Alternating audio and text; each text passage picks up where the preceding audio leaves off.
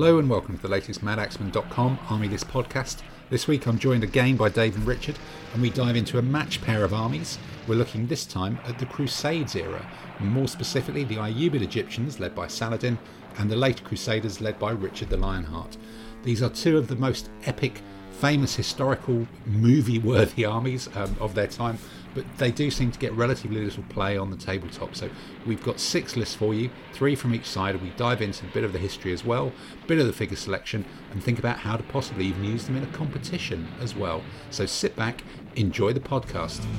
This means war.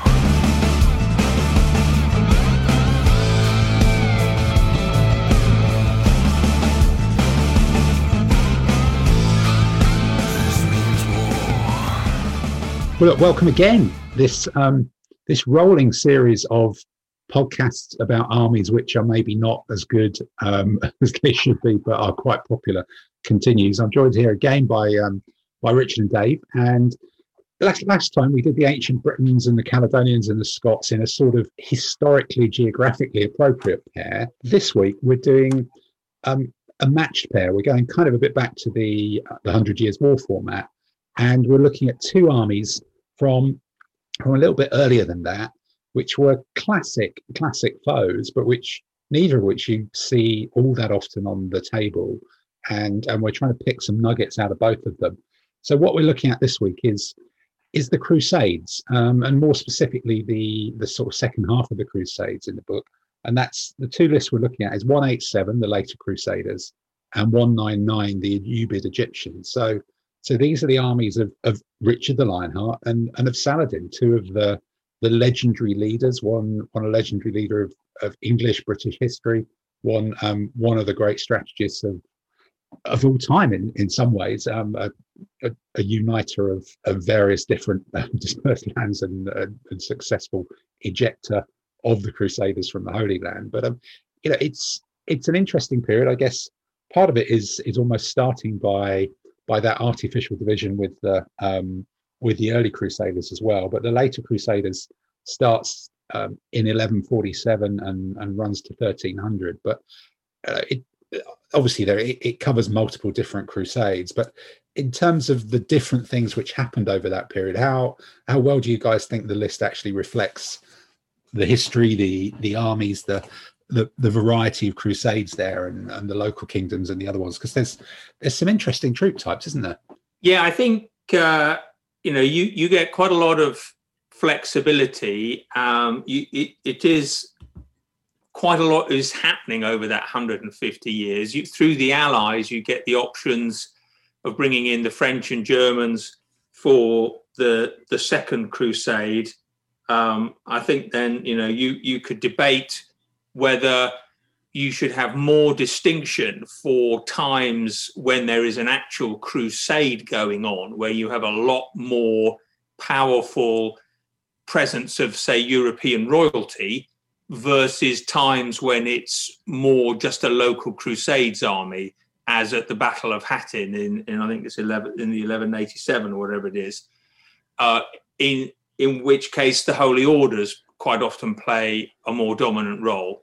And their role did increase over time. I mean, they were almost non-existent at the beginning. And by the end, they were major landholders.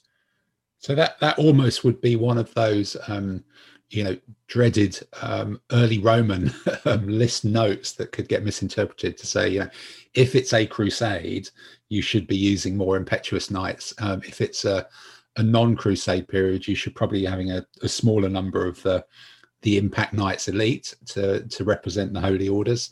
That's presumably how you do it. But I guess then the army actually naturally scales up and down quite well. It could support, this list would do a small force or a major host going to a big battle. Yeah, exactly. And that list of allies is pretty eclectic, isn't it? There's a lot of history going on there. I've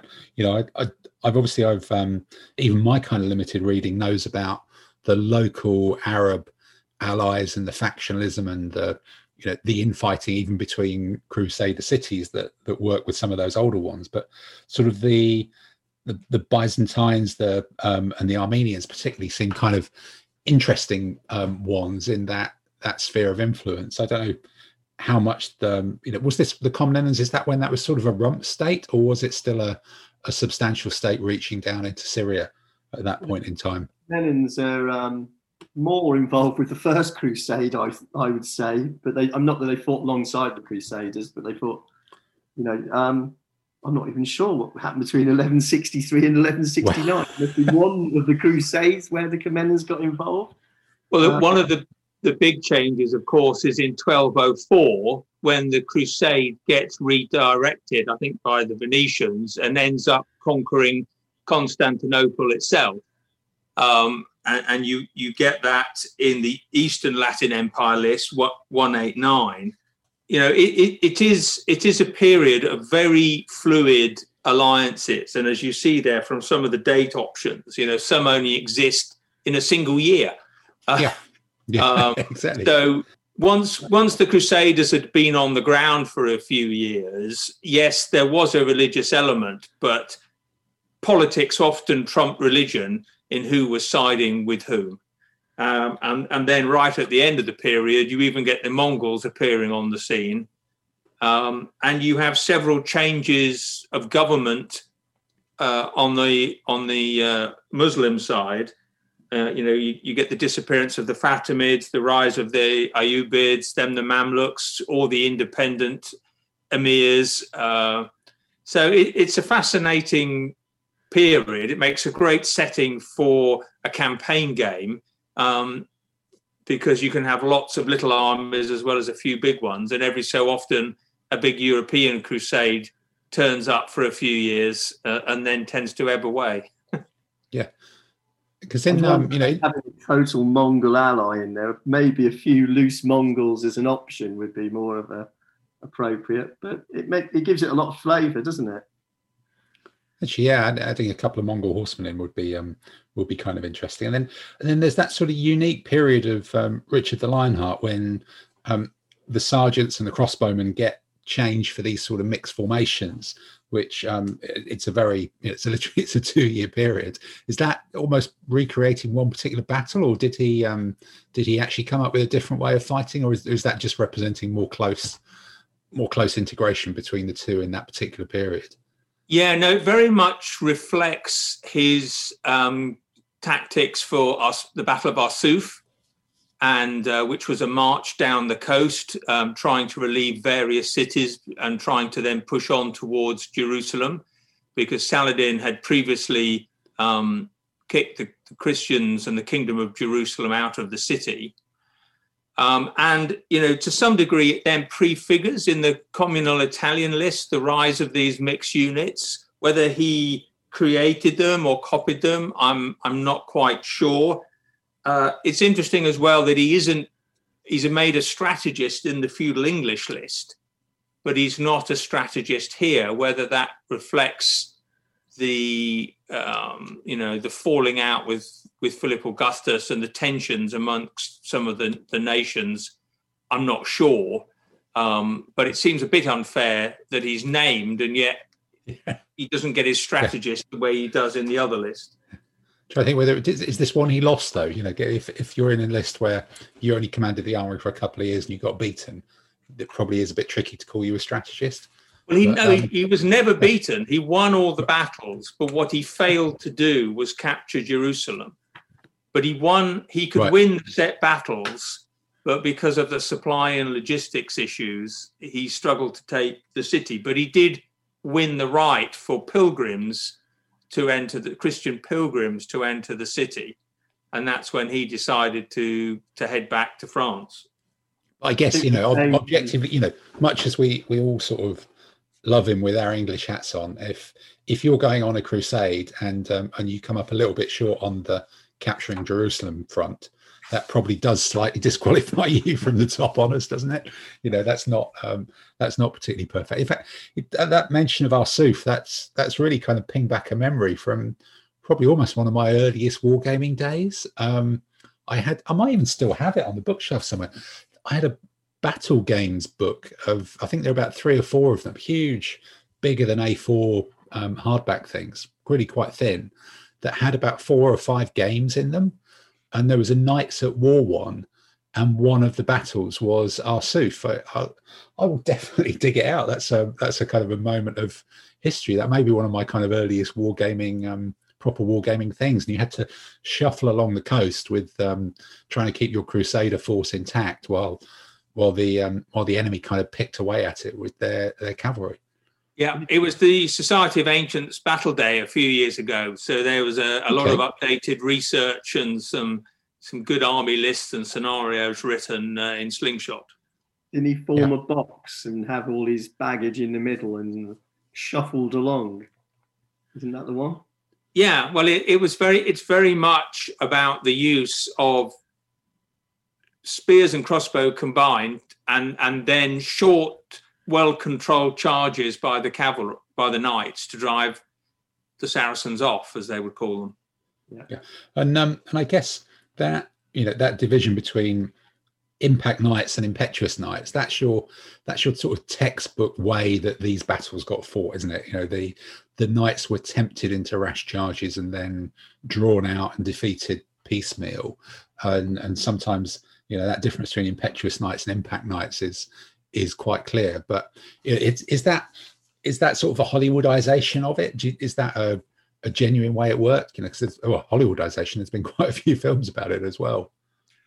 I think that I disagree with the Holy Order Knights always being impact and the non-Holy Orders always being impetuous. I think what you tend to find is that any knights who had been in the Holy Land for a long time very clearly understood the need for control. Otherwise, you got mobbed by the Saracens. Yeah. Whereas knights that were fresh from Europe and perhaps had a false sense of cultural superiority would tend to sort of charge and regret it. And the Holy Orders were, sometimes very gung-ho. And even if the knights were well drilled, their leaders were very brash and rash. So I think you can make an argument for any of the knight figures to be impact and any of them to be impetuous. Yeah, well, maybe that's... I think that's right. I think that's good. But I think having them as impetuous gives the real flavour of the Crusades and that situation where they were. I mean, there's the story from the Monty Python history of the Crusades of the first time on the first Crusades they met. The Arab horsemen were riding mares and the Crusaders were riding stallions, and the mares were in heat, and the horses were chasing each other backwards and forwards across the fields rather than knights or Arabs. Right. Yeah, I'm not sure quite how you include actually a set of rules that's going to include that sort of stuff. I'm not sure I want to be playing, to be honest, really. Terry Jones' idea is that the battle was conducted by the horses and not by the generals. Not by the generals themselves. Okay, all right. Well, look, I think that's a little bit of a romp through the history. Let's move on and look at some of the lists. This means war.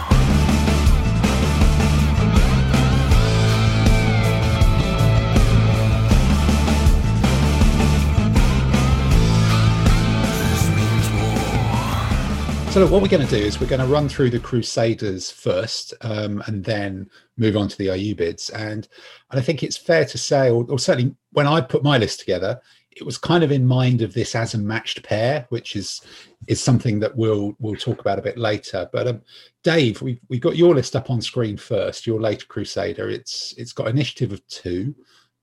Difficult to get much more, I guess, with this particular list, unless you go really big on one of the allies. You're a decent 23. You've not used all the command, actually. It's got command of 3. You've used command of 2, and you've got a 6, an 11, and then an allied 6 as well. But look, talk us through what's in each command and what your philosophy is on it. Okay. Well, I've resisted the Richard the Lionheart option of going with the mixed units. I'm sure we'll come on to that in a bit. In fact, I know we will. So I've gone for...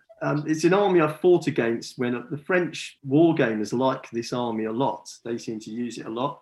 So you've got basically a command of spear, the commands of knights. I've gone heavy on the knights, knowing we're talking about a match pair. And I think it's, and what I've done with that is I've used a feudal French ally in command 3, which then gives me medium knights impetuous elite. So I've ended up essentially with, I was almost at 8 impetuous knights elite, but I've come close. 1 is not elite, and that's just a matter of getting the points into the army. I suppose that's something I think that, I'm trying to remember what one of the other lists was. Maybe that was my 100 Years War French, when it was kind of, this army gets medium knights elite, so take a lot of medium knights elite because you can take a lot of them. Yeah, that's the idea, is to just ride down the opponents. I've put in command 1, which is quite small and is a knight command. I've also put one of the military orders impact knights, and that's my included general, just so he doesn't run off and get himself killed by advancing on his own too quickly. So you've got a little bit more control over him.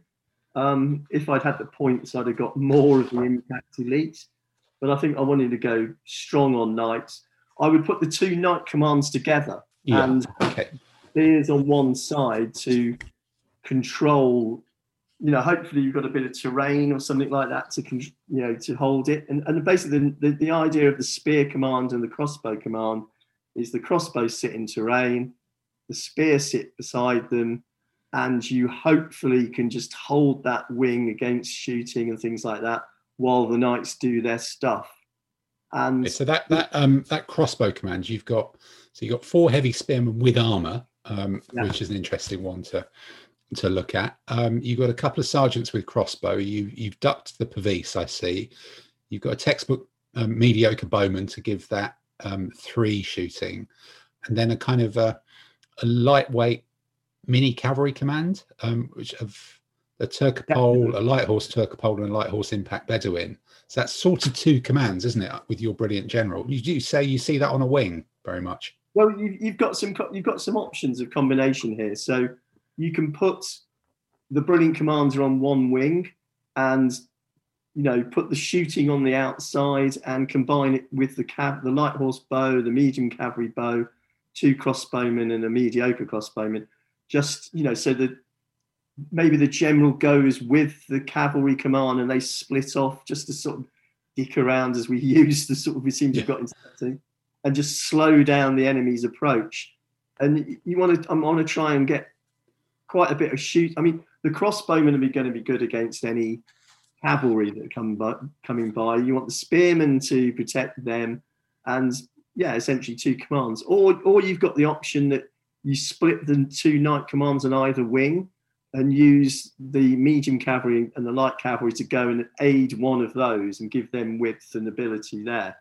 So it's kind of flexible. You can put the brilliant commander in the centre and use him to operate the light horse and the cavalry out to one side to aid one of the other commands, give them a bit more oomph. Or with the right terrain, you want to maximise all your hitting power and put all the knights together.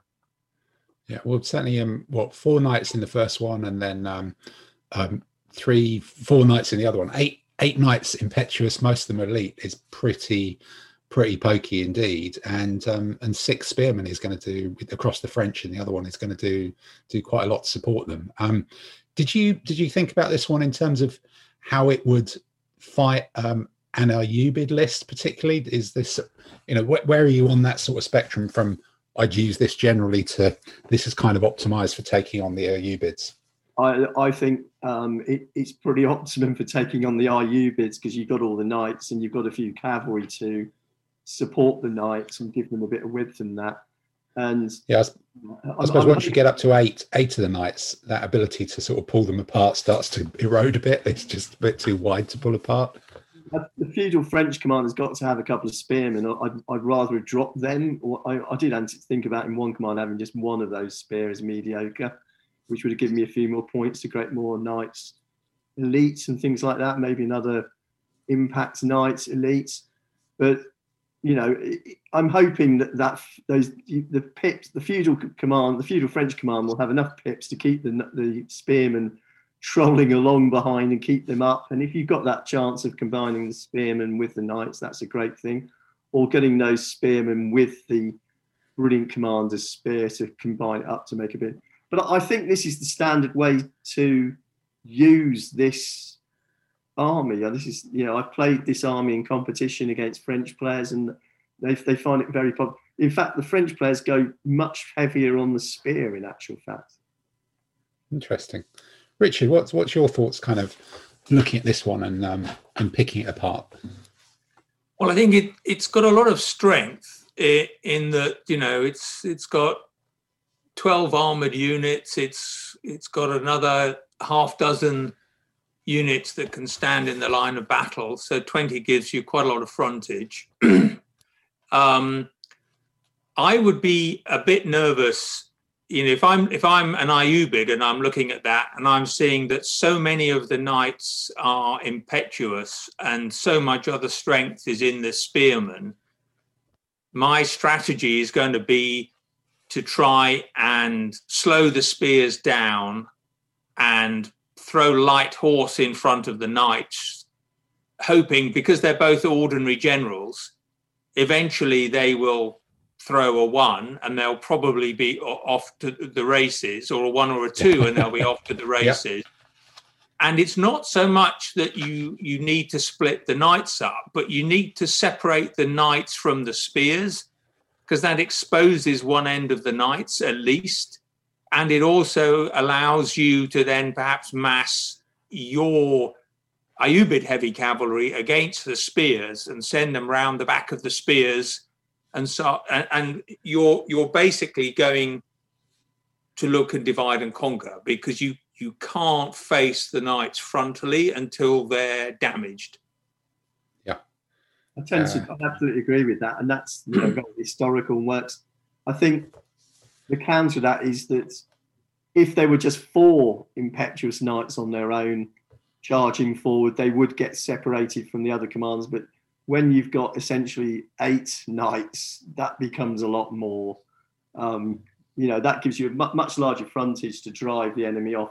It gives them less chance to float in front of you and sting like a bee, so to speak. Yeah.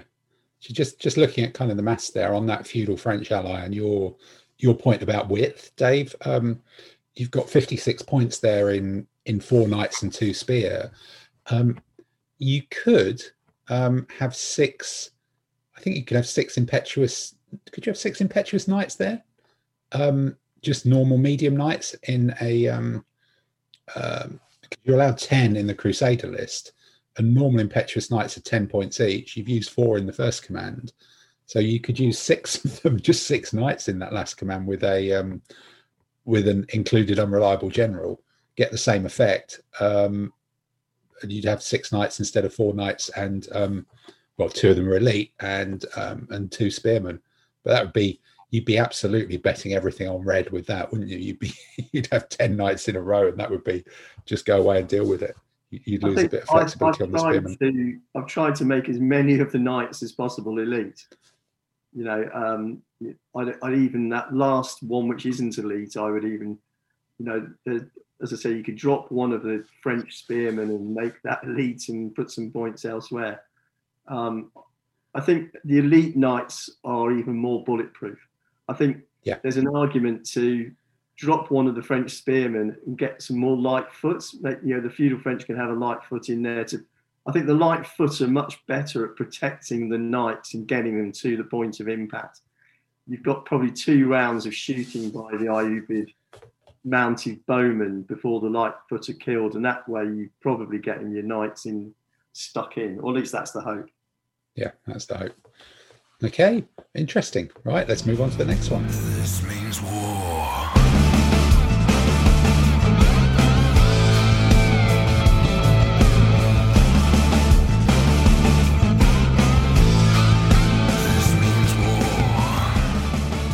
So, Richard, here we are with yours. You've got 1191. You've gone for Richard the Lionheart. Hooray. Fans of the Disney film will be delighted, I'm sure, as well. And so you've got, you're 23, I think the same as Dave. You've got a 5 of 14. Guess who's commanding that one? And then a Syrian ally here that's snuck in with a little 4. So I'm guessing a lot of it's about that big 14 in the middle. But talk us through these three commands and how they work on their Initiative 2 army as well. Well, here partly it's about flexibility. So again, I can have 8 knights together if the terrain is appropriate. The idea of I thought I liked the idea of the armored spearmen, but I also found them in the end too expensive. So because I wanted to have that mixed heavy spear crossbow, and this is very much an army designed to fight Ayyubid. So what I would deploy them is probably spear mixed, spear mixed, spear mixed. Actually, sorry, just looking, Richard, you've got, oh yes, I see, looking at the list notes here, you replace all of the foot crossbowmen, don't you, with the mixed foot, but you can still have the heavy spearmen.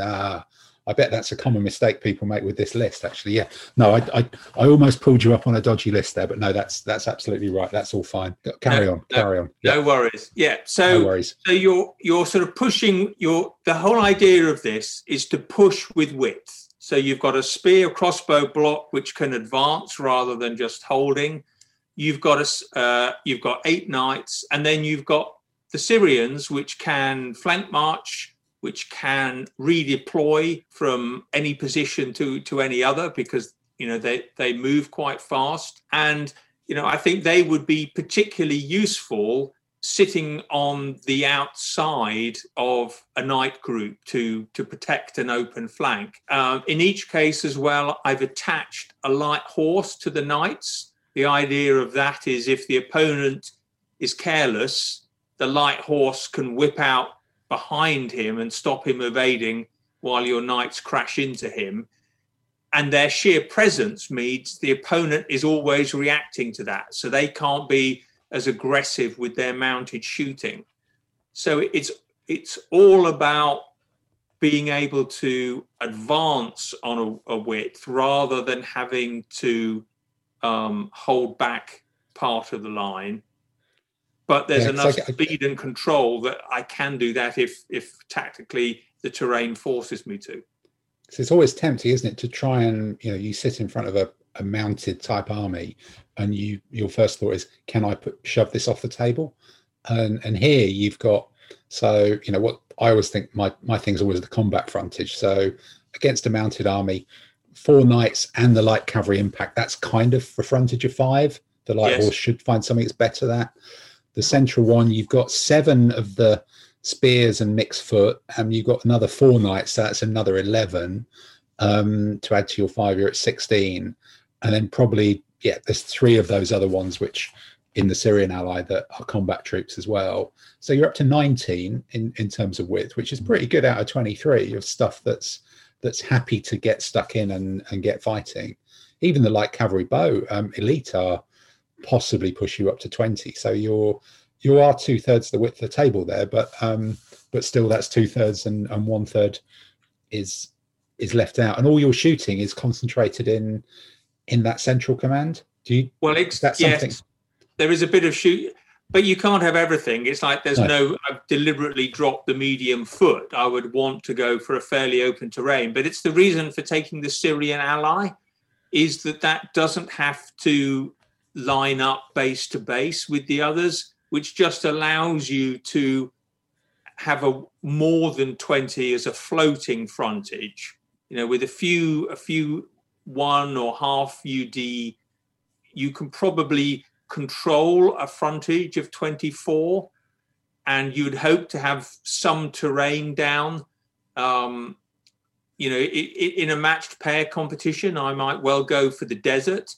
If I won the initiative, or to defend in the mountains, just because I suspect my opponent will have more medium foot than I will. If you were doing the the textbook Battle of Arsuf along inching along the coast, is that something that you choose to do with this army? Because I guess then you've got that challenge of, do you drop the spearmen next to the coast, in which they're a bit of a waste, or how do you drop that if you're doing Arsuf? Well, I think you have the C&C's command furthest from the river. You probably have the Syrians acting as with the impetuous knights under Richard's direct control, and I would probably have the Syrians as an advance guard and the Holy Orders as a rear guard. Okay, so that's it. Right, so Dave, what do you think of this one compared to yours? Are you just thinking, sod it, I'll throw knights at it, or no, if you're in a civil war? I think there's similarities in the terms of we've got a small cavalry force of Arabs and things like that, because I've got that with my brilliant commander. I like the fact of Command 1 has got the 4 medium knight impacts. They've got a lot more control over them. They're not going to ride off ad infinitum. I would worry about them not having any light foot with them, because I think they will get shot at. I think in this period, medium knights are much more susceptible to bow fire from cavalry. So I think they need some light foot to go with them. I think the mixed foot units are really good. However, there is an issue that they can't charge cavalry, as I remember. I'm pretty sure of that. So you have to, I've used Byzantinos, they've just got to keep moving forward.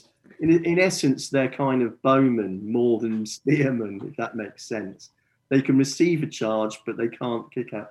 I think I prefer having the crossbowmen, because the crossbowmen move as fast as the knights and work in combination with the knights. But that's my, one of my preferences.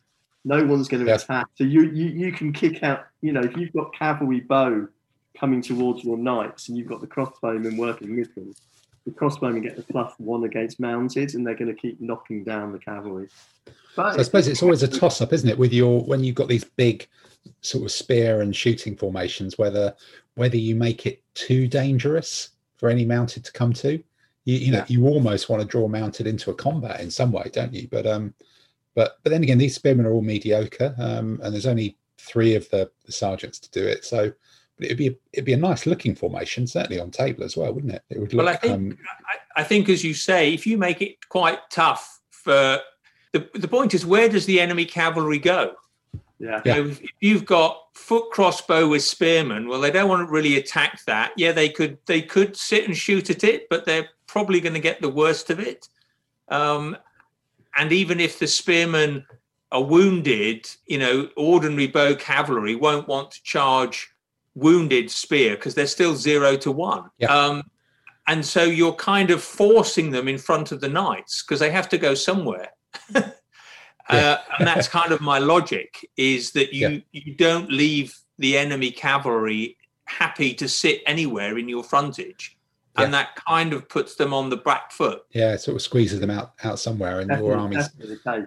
getting on to being wide enough that there's not much space left for them to go to concentrate on anything else then. All right, well, that's an interesting one. On to the next one. This means war.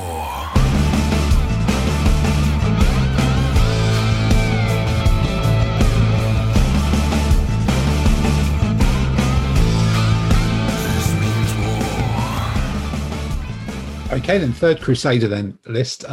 I've ducked the Richard the Lionheart again. Partly just my normal bloody mindedness to try and pick something a bit more weird, but partly I think just looking at it, we talked about it in your list, Richard. I suspect I misread that restriction on Richard the Lionheart, which is an easy thing to do, to think that I had to change all the spearmen as well.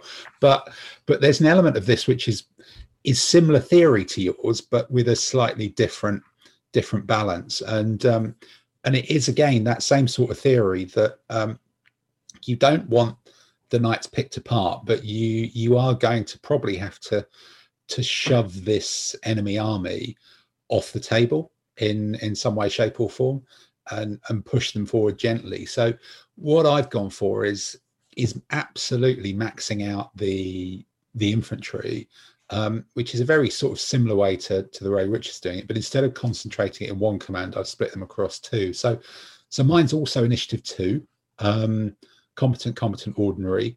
I get up to 26 because, again, I'm working on that theory that there's not a massive amount of punch in the Ayyubid army, but it's going to be maneuverable, and that width is the answer to that, because it is going to, all those cavalry are going to drop on table and zoom to concentrate on one point. So I'm just being reasonably tough across the whole board. So what I've done is is that first command.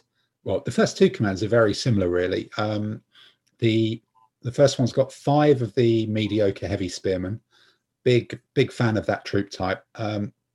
Couple of the light infantry bow, which is a little bit scary to shield 5 heavy spearmen with, but there's also 2 crossbow pavis in there that can kick out an awful lot of shooting, and I guess the light infantry bow do kick some out as well.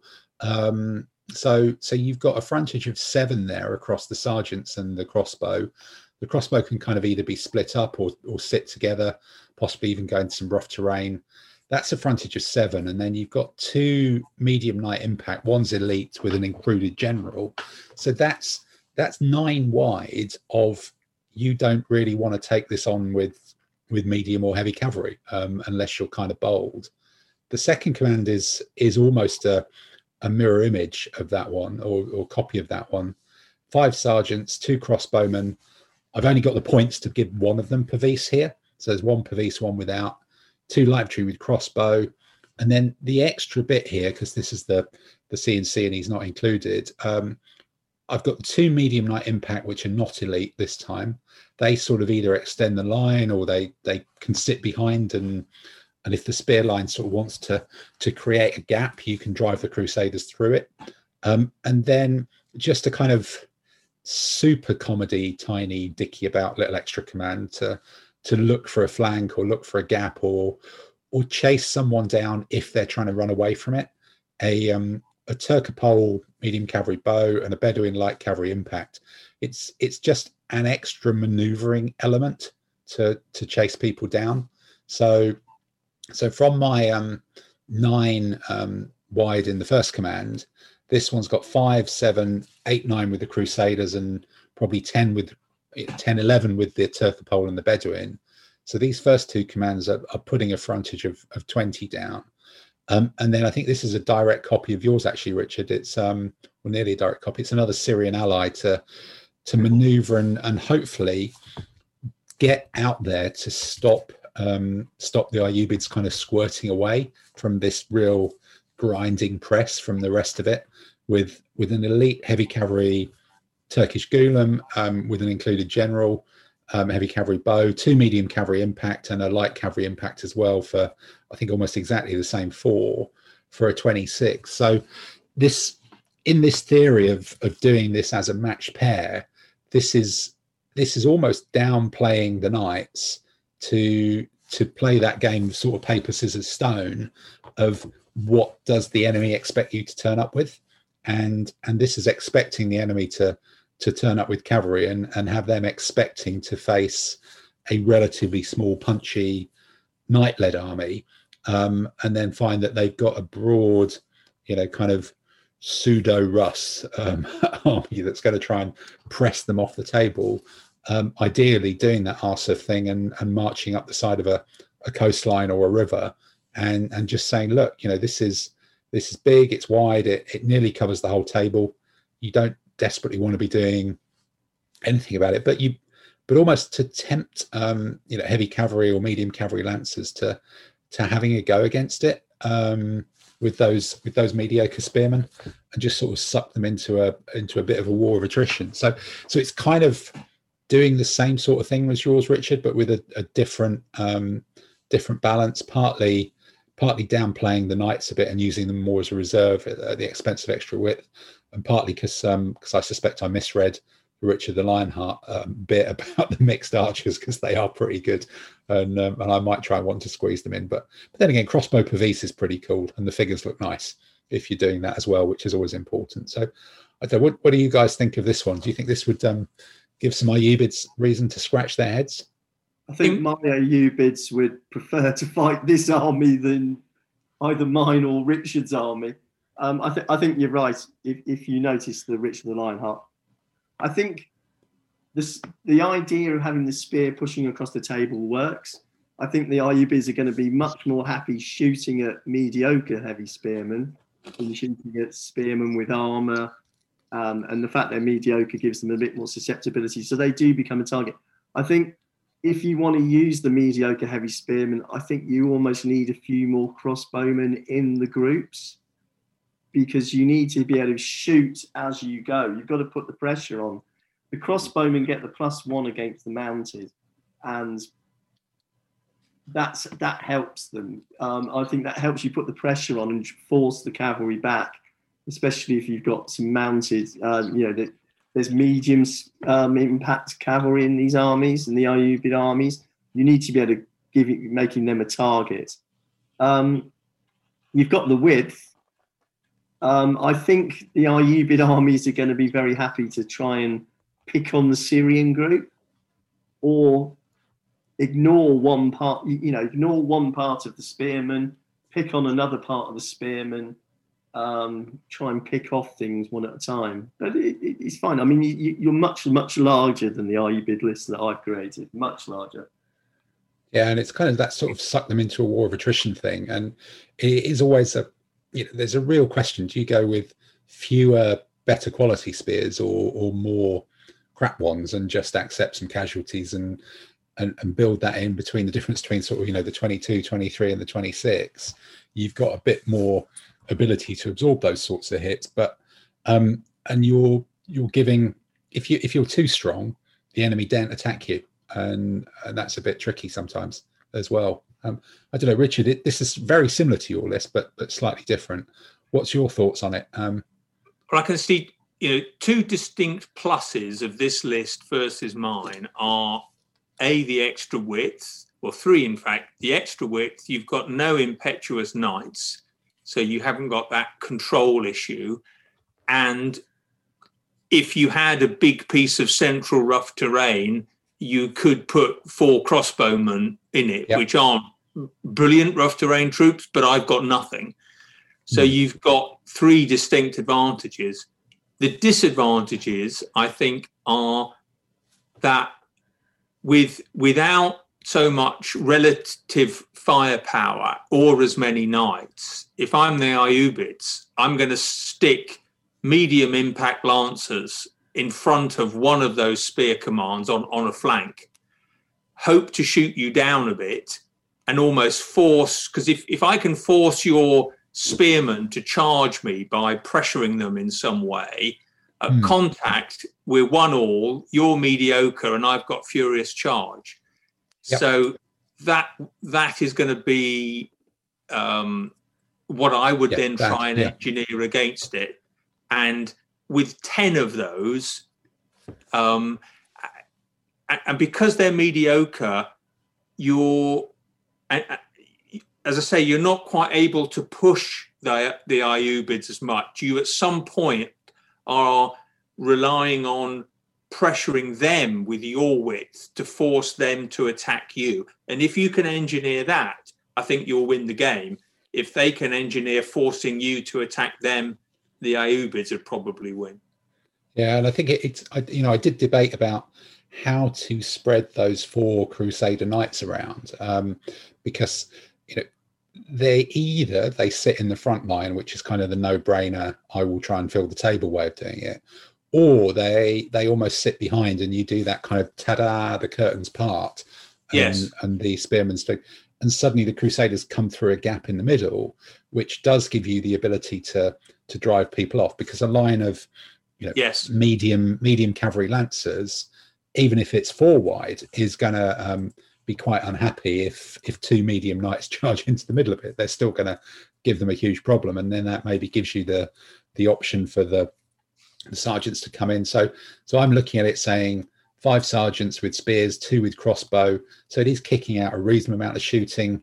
Likely both sort of help, and then if the Crusaders can come through at the right part, maybe as a reserve, and as you say, terrain, this kind of 20 plus wide is sort of based on being on a desert billiard table, but if you do get a few pieces of terrain, suddenly they're running out of spaces to be able to concentrate on, and you've got some ability to deploy reserves there, which makes it kind of more interesting. Yep. No, good. Dave, any are we done? Did I ask you before? You did. All right, fine. We've done that then. Okay. Right, so that's good. So let's move on and turn on to Saladin's side of it. This means war.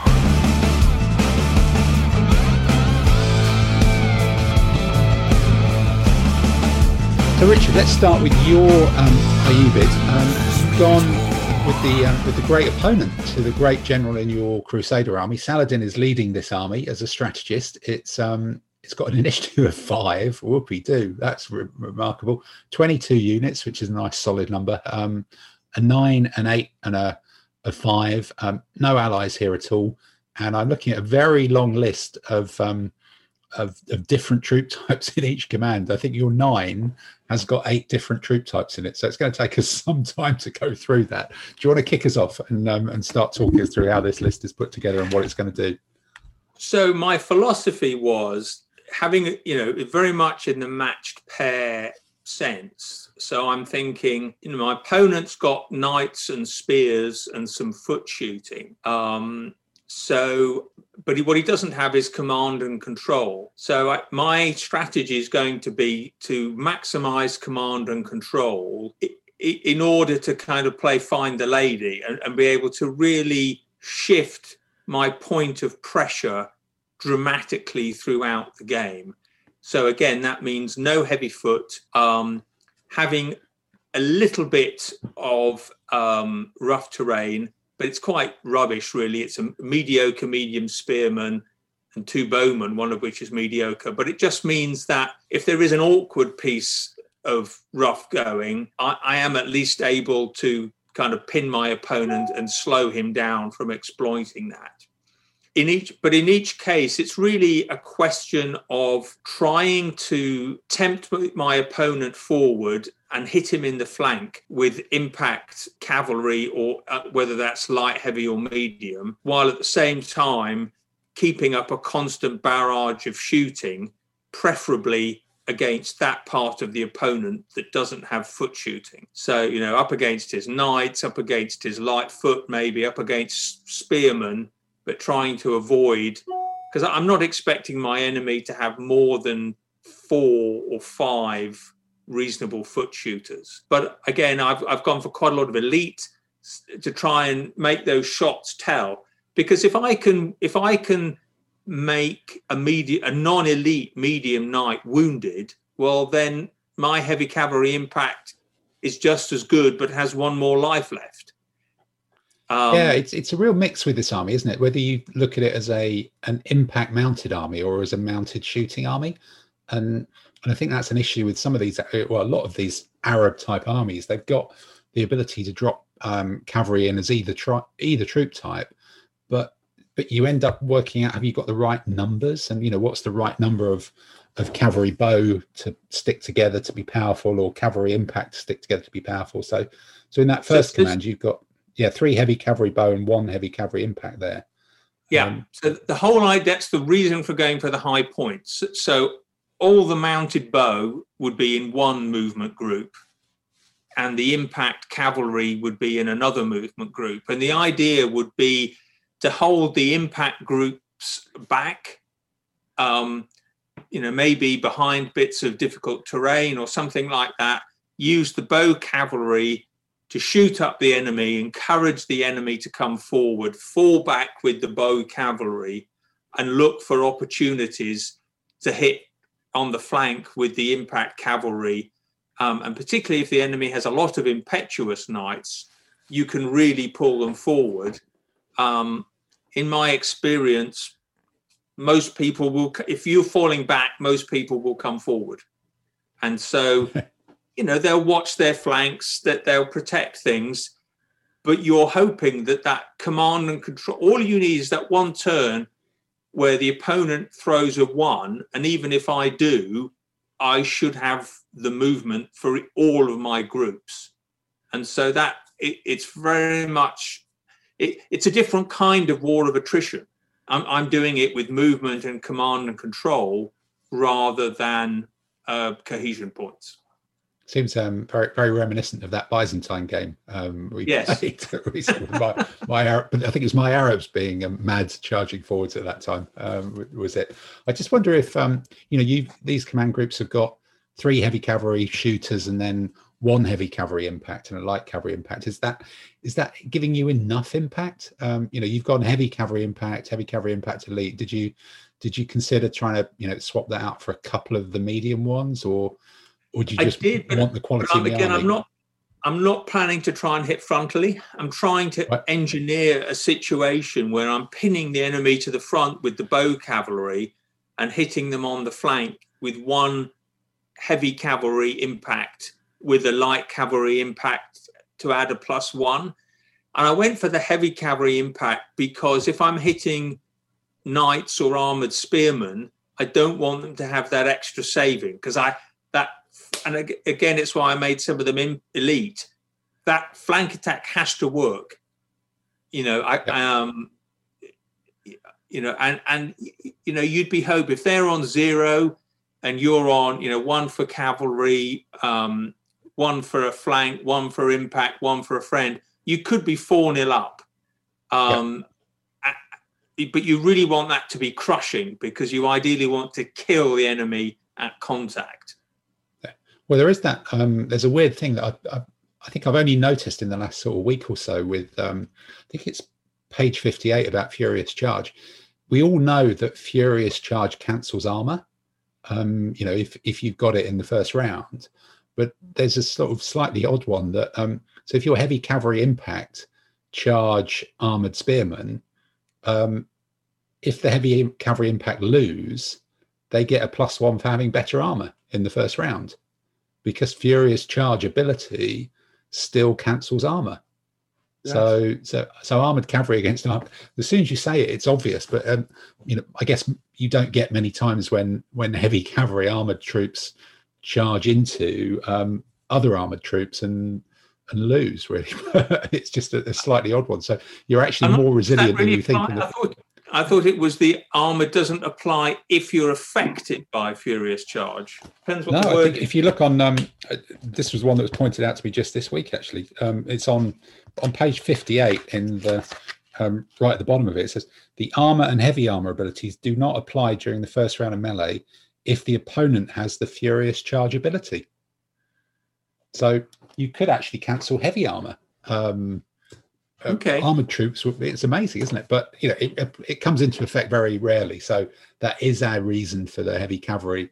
Maybe means they can actually have more of a go of even charging spears frontally sometimes. And another one people forget is that if heavy cavalry hit the flank of heavy spearmen, they're on a basic factor of 1, not a basic factor of 0. Yeah, and that can also makes a huge difference. Enormous, isn't it? Yeah. Absolutely enormous. So you've got these multifaceted. Going back to the list, you've got these multifaceted commands, and I guess the second command is sort of the first command, but without that rubbish medium foot bowman spearman group, I guess. Yeah, it's just got a couple of light infantry because again, I might be going for a desert, in which case they're able to go through the sand dunes quite happily, or I might go. If I win the initiative against the Crusaders, I might put a mountain terrain down. They can whiz along. Might suit me. And then that third command is kind of unusual with 4 light horse in it and 1 heavy cavalry. So is this one of your either on table or off table flank march commands, or? Exactly. By having and that. You might think, well, gosh, going for a competent, but the whole point is it gives you a 12 range for moving the light horse. So I'd definitely be looking to be able to throw some of that light horse behind the enemy and threaten his camp, which again always puts people off. So I'd be, I could move the 4 light horse together if it was warranted, or I can have the 3 shooters together. And 3 elite shooters, if you can sit on the end of a line, that starts to get a bit nasty. That's a bit nasty. And light cavalry impact hitting anybody from the flank or rear. Again, it's not a lot of points, but it has a lot of potential. Yeah, but if I see march it, you're not going to miss it too much. No.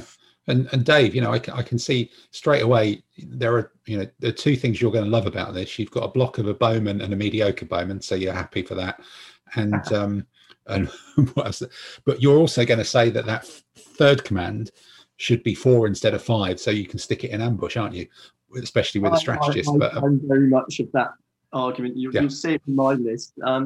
I think the interesting part about this is there's a lot of expensive troop types in the Ayyubid list, and that makes it difficult when you're fighting against all those knights. If you've got the Mamluks, they're 13 points. Essentially, they're the same price as a knight, and they've got to do at least one hit before they can, at least 2 hits really before they can start thinking about fighting the knights.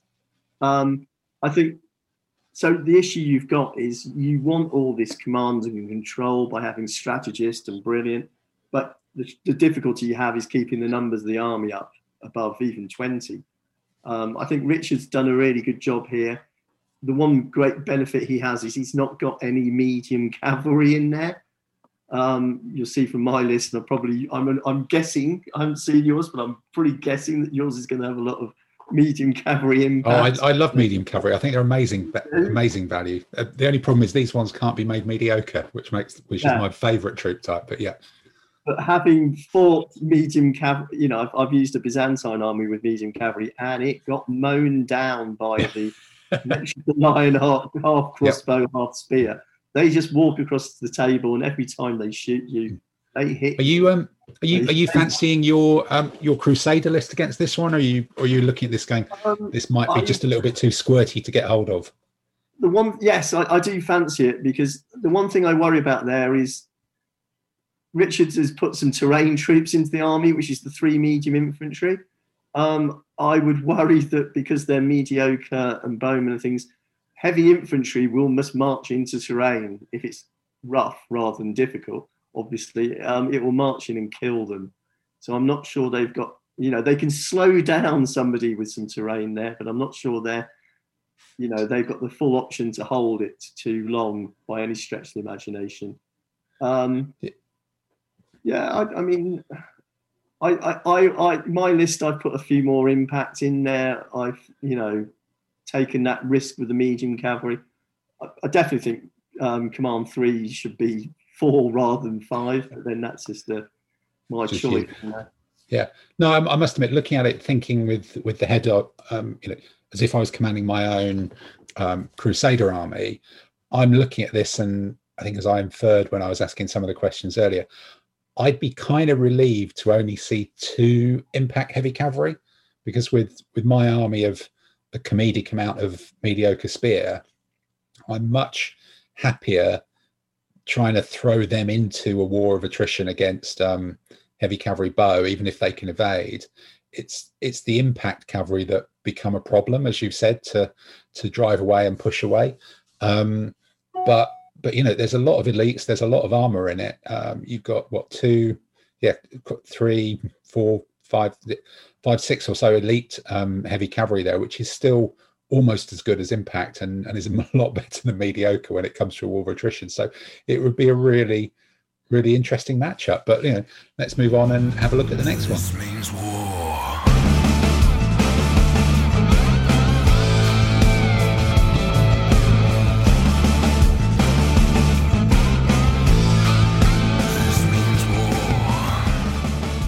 So Dave, we're on to your Ayyubid. We just had a discussion about ambushing commands of 4, and your army of 21 appears to be a 4, a 13, and a 4. And you've got Saladin as the strategist. So you've got, straight away, I know that you've got 3 ambush markers to hide your 2 small commands in. But you've only got an initiative of 3, which with a mounted army and a strategist seems quite an achievement. You've got competent strategist and ordinary, and 13 in that middle command. So other than the default of they're all going to be an ambush, tell us how you've put this together, what you're thinking you're going to be facing in a Crusader list. Okay, so we've talked about mini commands. I think I'm going to put down command number 1 first and put it very wide on one side of the table. And hopefully, that's 2 elite Mamluks heavy cavalry bow and 2 elite Turkmen light cavalry bow, a textbook hokey little shooty command. And it's got a competent commander included. It's difficult not to include commanders, and I would have loved another brilliant commander, but what I've ended up doing is 2 micro commands. Now that first command, I'm hoping somebody's going to match up quite a large command against that, and then I can turn and zip off to somewhere else in the table very quickly.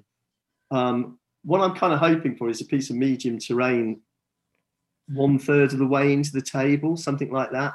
And I can put that micro command out there and then rush that behind the terrain, get it to the other side of the table so I can gang up with my good troops on one side of the table. In the second command with the strategist. Actually, sorry, just sort of thinking about that, because again, that's something you did in the game we played, that Byzantine Civil War. You can watch replayed on YouTube as well. And it is that point of in Art de la Guerre, there is 6, 7, 8 turns before the game is resolved, usually, and the delaying a big opponent's command by just giving it a lot of distance to cover before it can actually get involved in fighting is a very, very legitimate tactic.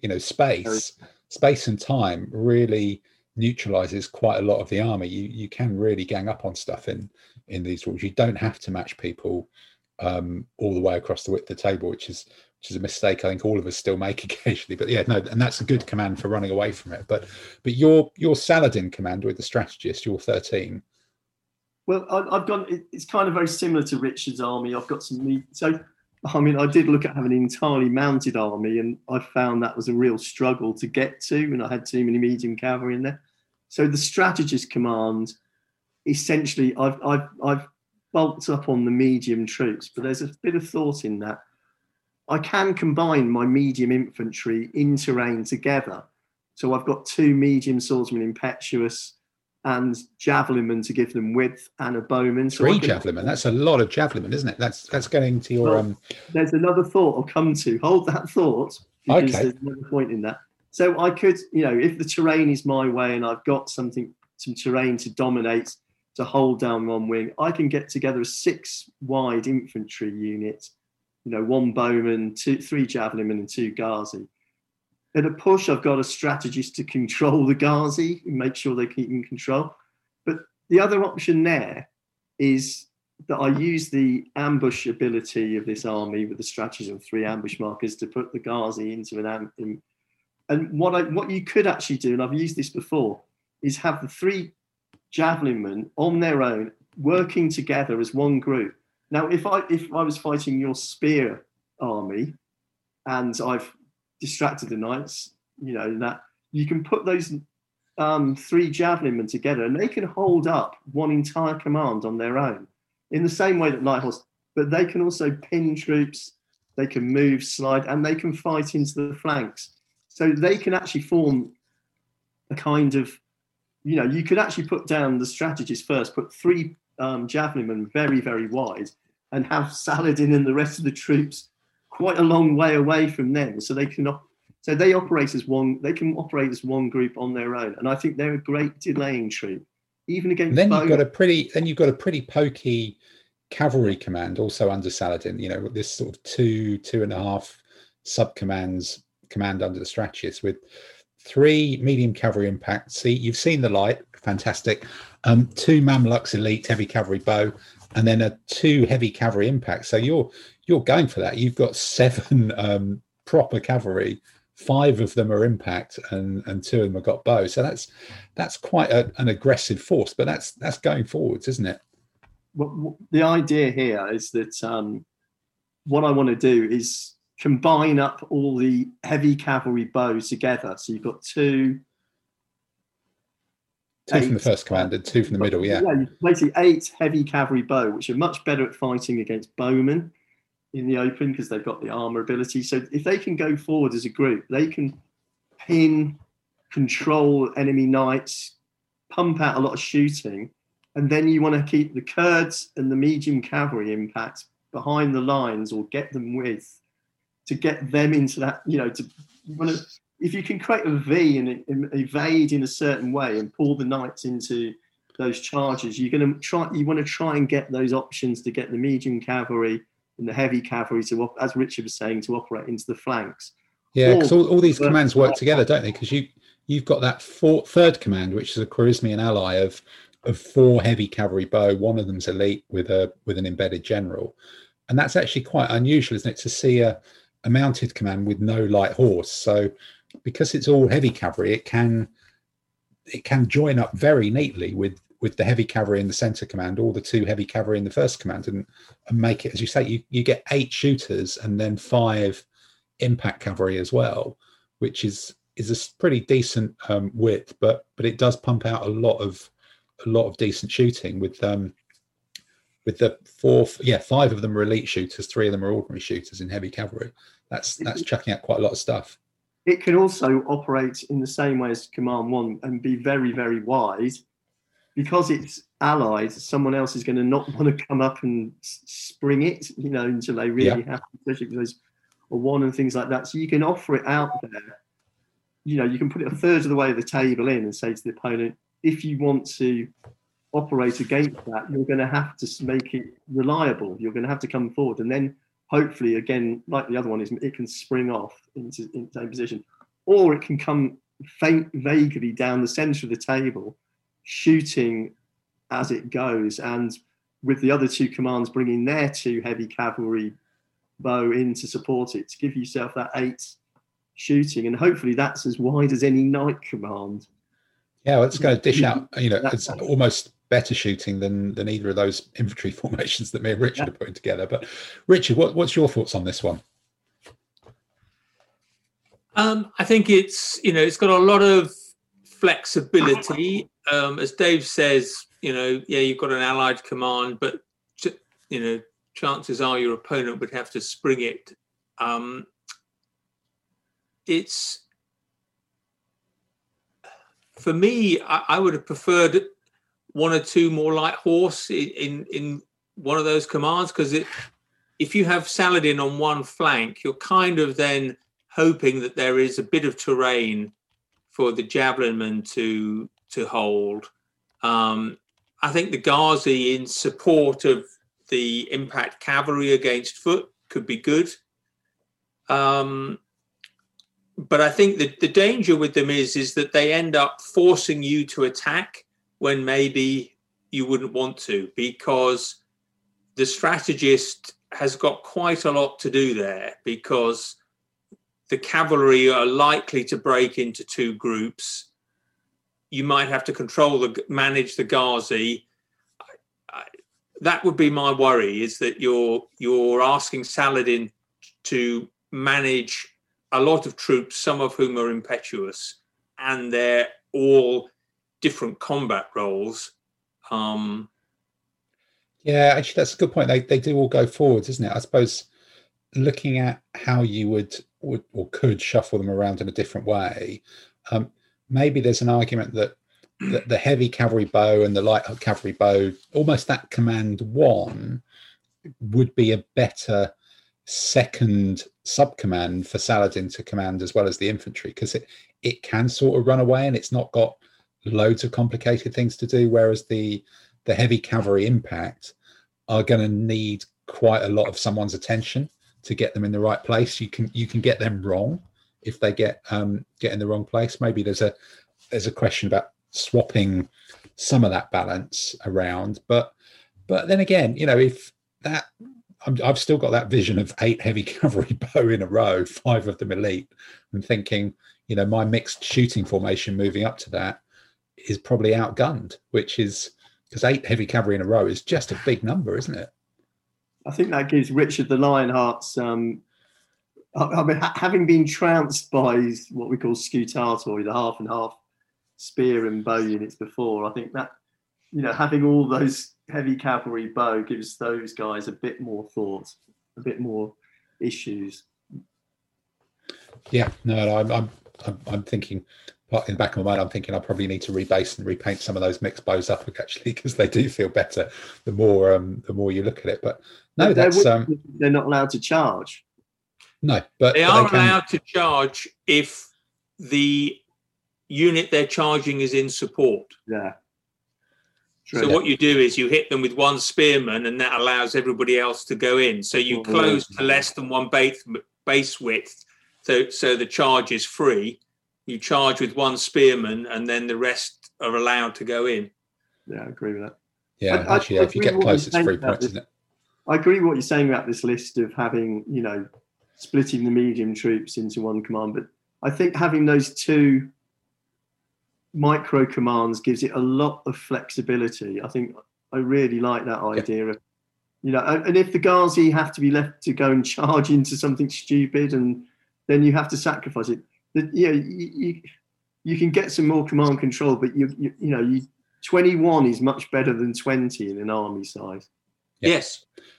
No, definitely. And actually, I think if looking at it the other way around, if you do look at both mine and Richard's Crusader lists, we're both there with stodgy width, and this is an army that is just absolutely going to concentrate on one of those commands, and the stodgy width is going to struggle to do much about it, because those two micro commands can just leave acres of space empty and leave a line of spearmen looking a bit daft quite quickly, really. And that's one of the great things about it. So it's thinking about it as an army that redeploys and has a lot of punch in one particular area. And then I guess once you throw the punch in, you're committed and you're rolling the dice, and you're just trying to avoid the knights. I don't know how it would fare against yours. Particularly, you'd be trying to avoid your own knights, wouldn't you? Really? Well, I would use the javelin men in front of the knights, because the javelin men, okay, you keep them say 5 away, but the javelin men march up to stop the knights double moving, and then they turn around and start moving back towards their base edge. And those 3 javelin men can occupy 6 spearmen, maybe 8 spearmen, or 6 knights. They can, you've got 21. What was it? 24 points in it. Yeah. You're just mess around. Yeah, it's definitely interesting. Your opponent gets behind them with a light horse. Yeah, that is tricky. Then you go and kill the light horse. Then you try and kill the light horse. But look, an interesting list, and let's move on to the final one of the 6. This means war.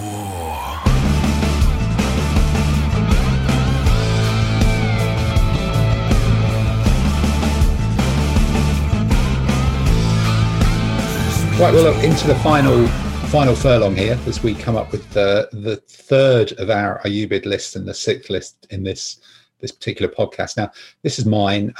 Again, I think I've probably fallen a little bit victim to the try and be a bit over clever, but then again, this matched pair format does actually allow you to do that mental game of paper, scissors, stone a little bit more, with a little bit more confidence that you know what you're fighting against, and maybe that's something we should talk about a bit later on. But what I've done here with an Ayyubid list, I've ducked Saladin, tempting, but for what this army is, I didn't think it quite was necessary, and I've got a rather chunky 26.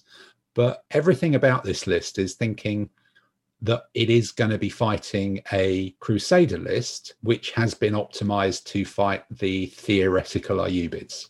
And I think, Richard, probably your list and my list are kind of the textbook opponent that this has been designed in mind of. I mean, my thought process was the Crusaders will worry about having their knights being picked apart and the rest of it, so they will go heavy on the bow and those mixed shooter formations and the rest of it. And there are, to beat the Crusader list, not to outmaneuver it, but to just get in there and beat it and have a good old crack at it, which is kind of a lot of my play style, you are going to need to defeat a chunk of spearmen and mixed spear bow to really crack it and also catch it out as well, to do so quickly rather than, Dave's, your theory was about developing into one area and redeploying. This is like, oh, I've caught you on the back foot. So what I've got a 13, a 4, keeping Dave happy, and a 9.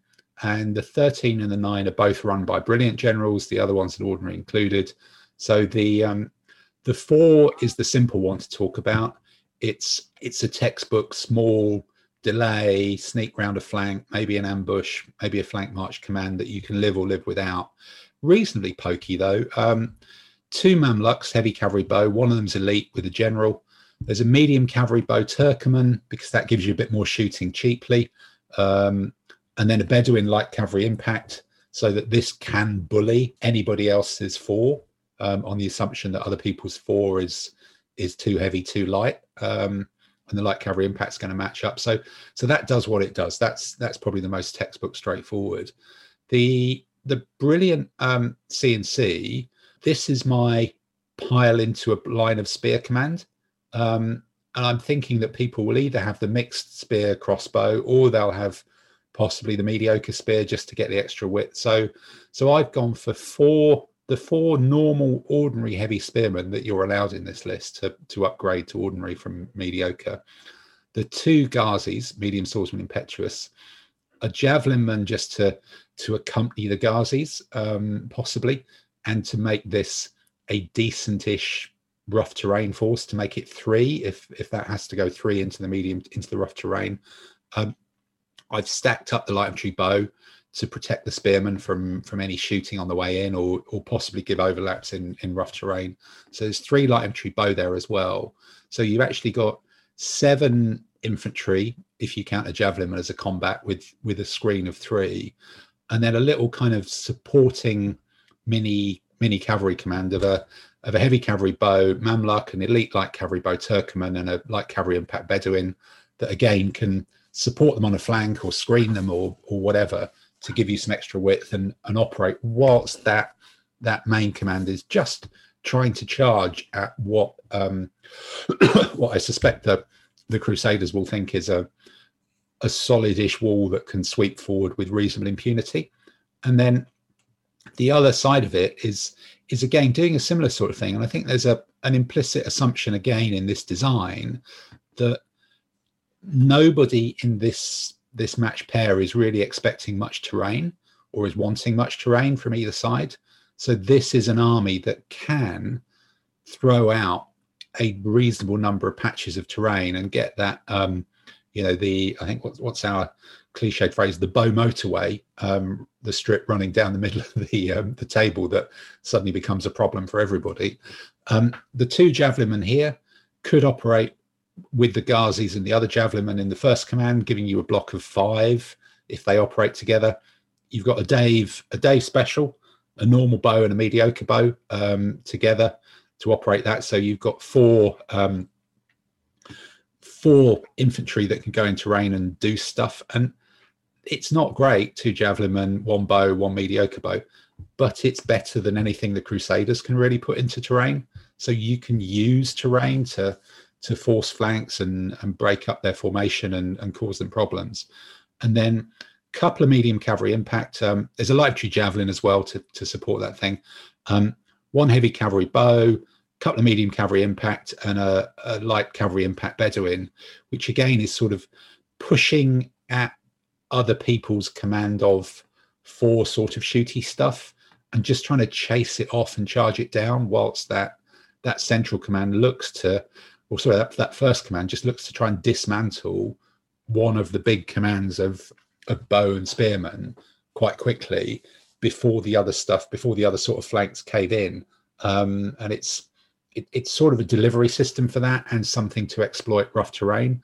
And it was trying to do this list a bit differently, because when I was trying to pull it together as a textbook Arab Muslim mounted cavalry army, it does sort of fall into that trap of it's maybe not as good as some of the others because it doesn't have a Death Star and it doesn't have the De Lamai, and then you end up with a pretty bland 21 that is just the same as lots of other lists. So I was trying to get some of the unique flavor of it and try and think of a way to attack how an anti-Ayyubid Crusader army would be put together. So it's got a bit of lateral thinking in it. It's got some unusual stuff, but something that can exploit terrain and something that can go frontally into a line of kind of crappy spearmen.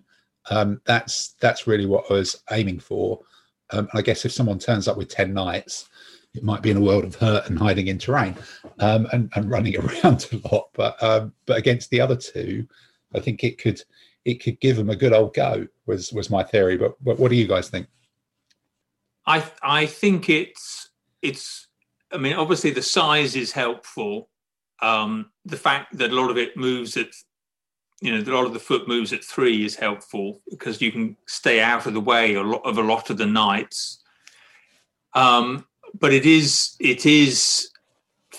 reliant to a fair degree on having a fair bit of rough terrain. And if your opponent gets the initiative and goes for mountains or desert or something, you could be pressed, or just if they end up being able to deploy such that their spearmen are not in front of your spearmen,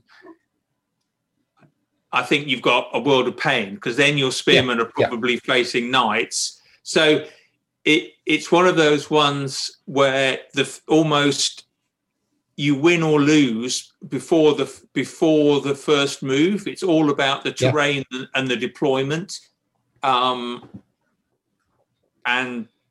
that can be true of a lot of armies. But that would be, I think there's a lot going for it, but that would be my concern. And because it's got the heavy infantry and so on, your ability to redeploy, I mean, yes, one of the small commands, mounted commands, could redeploy, but your infantry are fundamentally going to be where they start the game. They're going to stay there. They're not going to. No, absolutely. And I think it is just hoping that, or assuming that you can get one or two bits of terrain in decent places, and looking down that Crusader list and saying, this is a list that has got nothing to do, no ability to deal with terrain at all. So in the kingdom of the one-eyed javelin man, the three javelin men are kings, or something like that, to cook up the world's worst metaphor. So this is partly, as I say, playing paper scissors stone against a Crusader army that I'd already written first, and partly there's sort of one way to do these mounted Araby armies, and to come up with a different way of doing it, you've got to take some risks and bend some normal rules and make some assumptions as well. But it was just thinking, this would, if you were your Crusader list and suddenly a load of normal spearmen and impetuous swordsmen and somebody who can exploit rough terrain kind of plonks down in front of them, suddenly you're like, oh, I didn't expect that. Definitely. And I think my own Crusader list, this is where that theory I had of the two knights in the Crusaders coming in as a reserve or coming through the line would suddenly work a lot better. But if they've all been pushed over to flank or pushed over to one big block, and the terrain falls correctly, so I guess knights would probably want to stay away from terrain. It's trying to set up the table such that there's an obvious place for the enemy knights and there's an obvious place for the enemy spearmen, where you've got these not one-dimensional, but I guess troop types who are very different, spearmen and knights. You can often find a place, and you've got commands which are dominated by one of those troop types. It sometimes does become a bit easier to anticipate the enemy deployment. I think that's a very good point, and it is one of the arts of generalship, is being able to read the ground.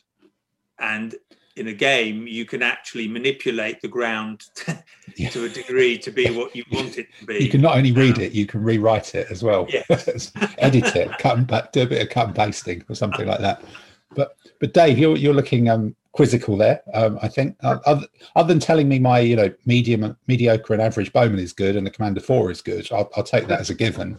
But what do you think? I think you're going to put the cavalry in the centre, I assume, and then you've got two brilliant commanders on either side, which are going to be capable of doing a lot of manoeuvring. I think Richard's right. You are dependent on terrain, but it's going to be vitally important. And if the terrain doesn't fall right for you, you have got some issues.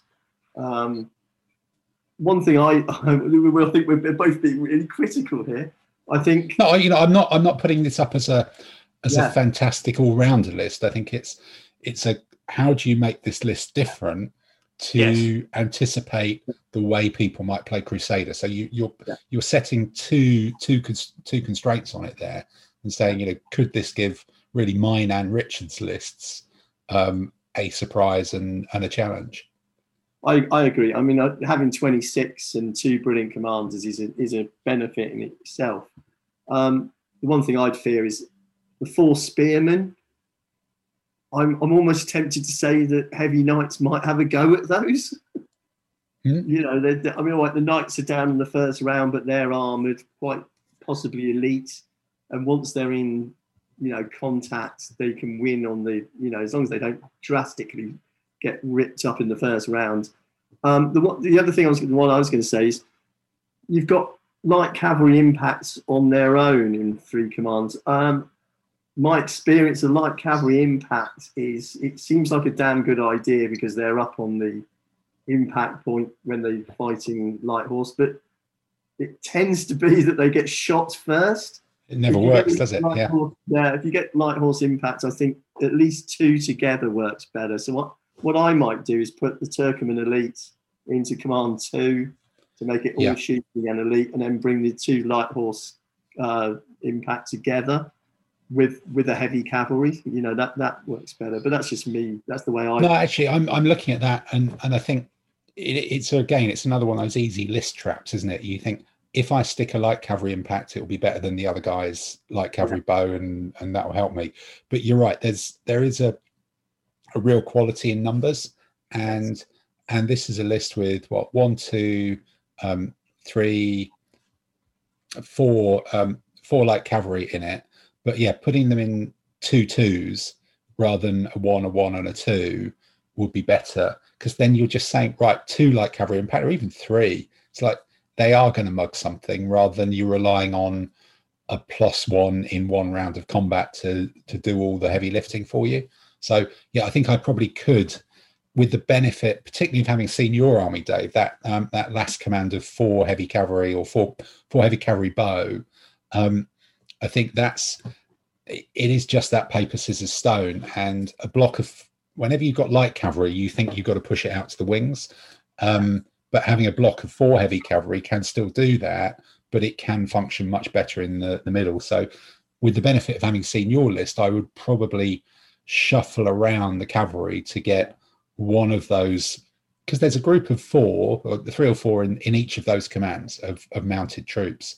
And I would probably shuffle that to have one that's more light horse heavy, and one that's all heavy cavalry heavy, and one that's, a bit of a mix, rather than the three mixes, which are all, in retrospect, possibly for an army that's it's got to go in and hit the right target and hit it hard. I think possibly my 3 blocks of cavalry are all a little bit too Swiss Army knife. They're out of kilter with the philosophy of the rest of the army, possibly. So that might be a way that I would tweak this to try and put it down and do that. But it's really as we say, an attempt to make this army differently and make it play differently. And if you were Richard the Lionheart trying to creep down the coast of Arsuf, and you've designed your kind of moving fortification to creep along the coast and fend off harassing attacks from light cavalry with bows, having a chunk of spearmen and swordsmen just charge straight at you and try to fight your spearmen might cause you like, oh, that didn't work particularly well. That would be an interesting addition to the Battle of Arsuf, a heavy block of 6 people who are prepared to completely stand up and fight against the Crusader infantrymen. This means war.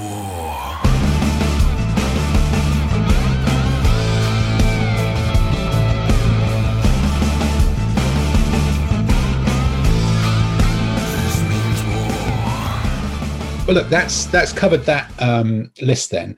I think one of the 2 things that we tend to do, or we always tend to have a chat about the figures, which I think we should do. And I think it's an interesting question with this period that from 1100 odd or so, you're sort of on that cusp of going from Norman style knights to more cliched medieval knights by kind of 1300-ish.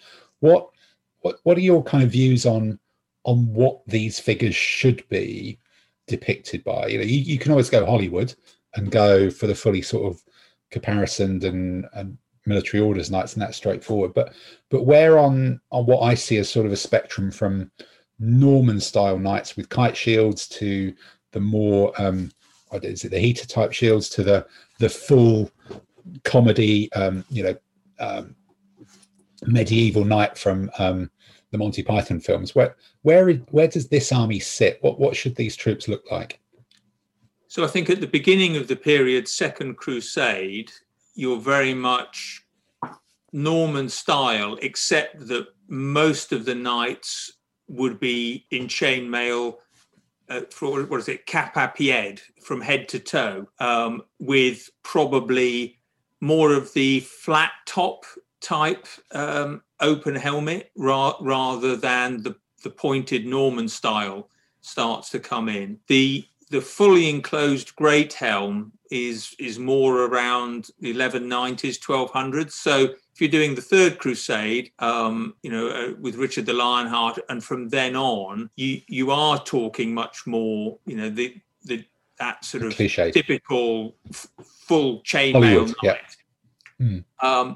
And I think there was greater use of the horse barding in the Crusades, partly because it helped against the shooting, and so I think I would go for that full horse barding, particularly for the knights. Again, they wore the surcoats that really came in the Crusades to help cool off the armor, to stop it becoming so hot. So that's where that emerges. So I think, by default, I would go for all of that. If you were doing something particularly for the Second Crusade, then you could go for more of the Norman hybridy types. Yeah, I think it's, the early Crusade is a Norman knight with a surcoat. I think it can get a very colourful army. I think the silks and costume drama of the Crusades is where a lot of the colour came in from Europe into Europe. This could be a very colourful army. I think there's almost a gap in the market for. I think we've got to pick. In figure manufacture, we've got Norman knights in mail. Then we almost leap too quickly to the 13th century, where we've got a collection of small helms and helmets and things. But what we really need is a sort of figure in between. I'm not sure Essex do an awful lot of knights, and they're the default one to go to. But in other manufacturers, you almost want a figure which can be a Crusader, whether it be in Spain or in the Middle East, who's got, as Richard says, the smaller helmets with a nasal piece. So it's a mailed figure with a surcoat, but without the great helm. The flat helmet, yeah. It's that pillbox hat. Exactly. There's a real gap in the market for that. Having just done this Spanish army, which is in essence is a largely Crusader army, there is a gap in the market where we don't have that figure. Essex do some nice ones in 28mm, I know at least. Yeah. I've got a few of those, and they work very well with the Italo-Normans. Yeah. No, I must admit, I always try and stretch my Two Dragons Normans into the early Crusade, and then flip into a much later period, and then sometimes I try and sort of jam a few Merleton Communal Italian, but they've got a very distinctive kind of sort of, almost British Second World War Tommy type hat. Yeah, the kettle hat. The kettle hat, which is very relevant for this. It works quite well for the Crusade. Well, some of those Merleton ones have got surcoats then and kettle hats, but not that sort of square pillbox one, which is a challenge. But and then obviously from the other side of it, is there something more specific about the Ayyubids, or is that into that kind of slightly, I'm not quite sure the word, in which manufacturers produce generic Arab ranges and that's actually reasonable? Whether there was anything specific about Saladin and that era that you would want to represent in an Arab army figure, or whether you could, about horse barding or particular styles of hats or anything. Is there any reason to think they'd be any different to anybody else? I think my Arabs I've done I bought Lego Heroic and done as a generic. I started off with I wanted an Arab army for Fog Ancients, and I wanted a dynastic Bedouin army, and that basically morphed into any possible Arab army you need, because you've got a combination of heavy cavalry, medium cavalry with lance, and then you've got the Gulam with the bow, and those essential three troop types make it essential. And in my Bisley drawers, there's essentially three drawers of Arab troops, whether that goes from Gulams to heavy cavalry to Kurds to medium cavalry Arabs to light cavalry with lance, light cavalry with bow on a very occasion, and then all the heavy infantry, spear, medium infantry spear and bowman. And I think that range of Legio Heroica covers all that and does it really well. Actually, yeah, Legio do some of those interesting sort of the Turks and the Kurds and things, which are halfway between Arabized headgear, but with sometimes kite shields or other different sort of shields, because I suppose they're separate shields anyway. But they do a few more of those kind of halfway between the two figures, which fits maybe in some of these allied forces that we've not looked at. But This means war.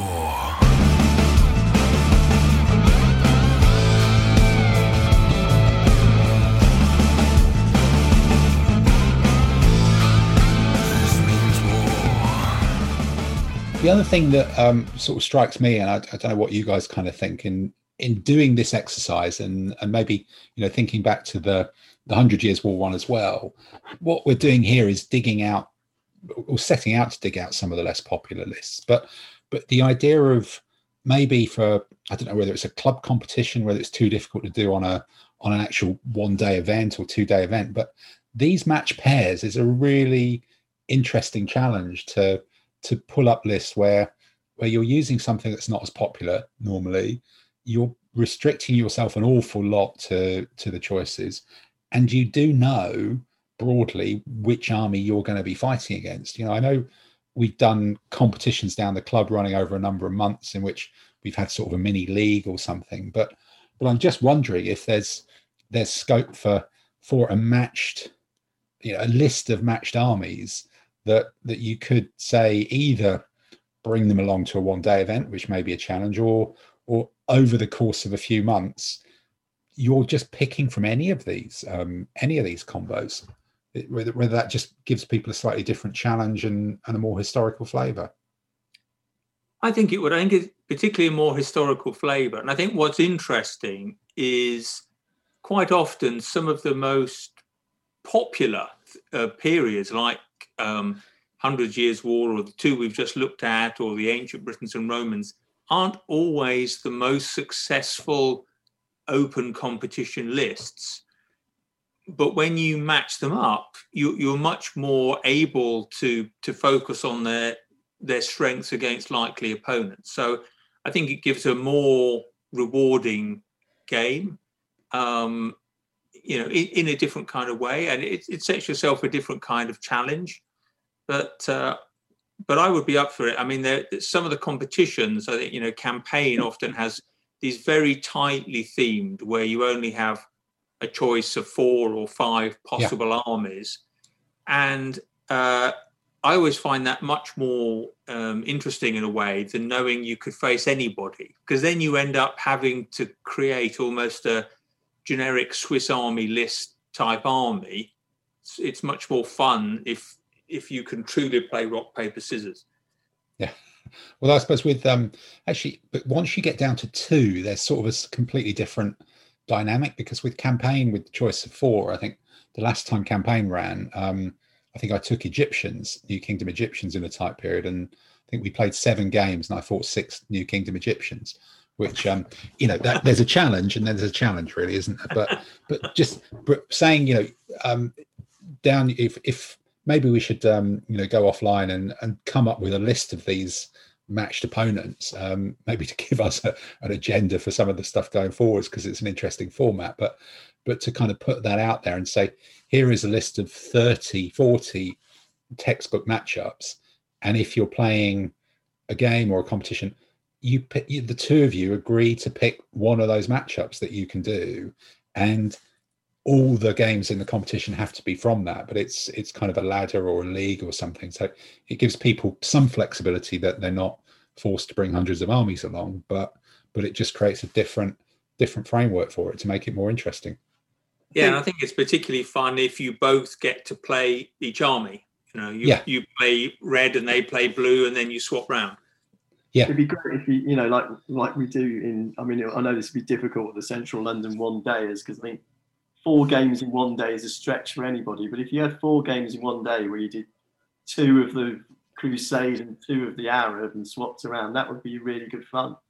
But I'm not sure, honest Dave, I'm not sure I'd want to play you twice in 1 day. You'd be playing different people, would you? No, play different people, but Play different people, right? Okay, You yeah, have to do the Crusades twice, and you have to do the Arabs twice. yeah, And vice versa. It could create another dynamic in that way.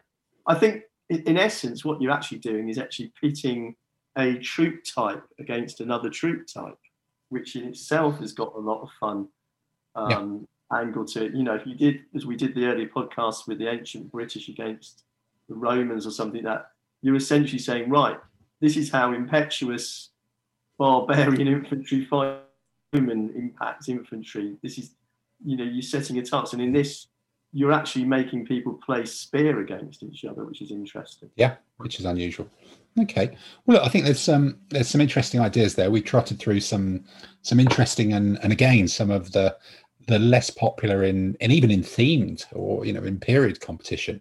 Never mind open army lists, but found some good nuggets in them. And we will go away and pore over the army list books and consult them again. So if anybody out there's got any suggestions for lists or match pairs of lists they'd like us to have a look at, get in touch with us through Facebook or website or YouTube or whatever. And if you're listening to this on audio, don't forget to go onto iTunes and upvote us on give us a review on iTunes. Ideally 5 stars, unless you think it's rubbish, but you won't have listened to the end if you think it's rubbish. So we're probably safe on that one. And with that note, we will leave you again as we both, all three of us, ride off down the coast of the Battle of Arsuf and wave at circling clouds of horse archers harassing us on our way back to our normal days. Goodbye. Bye.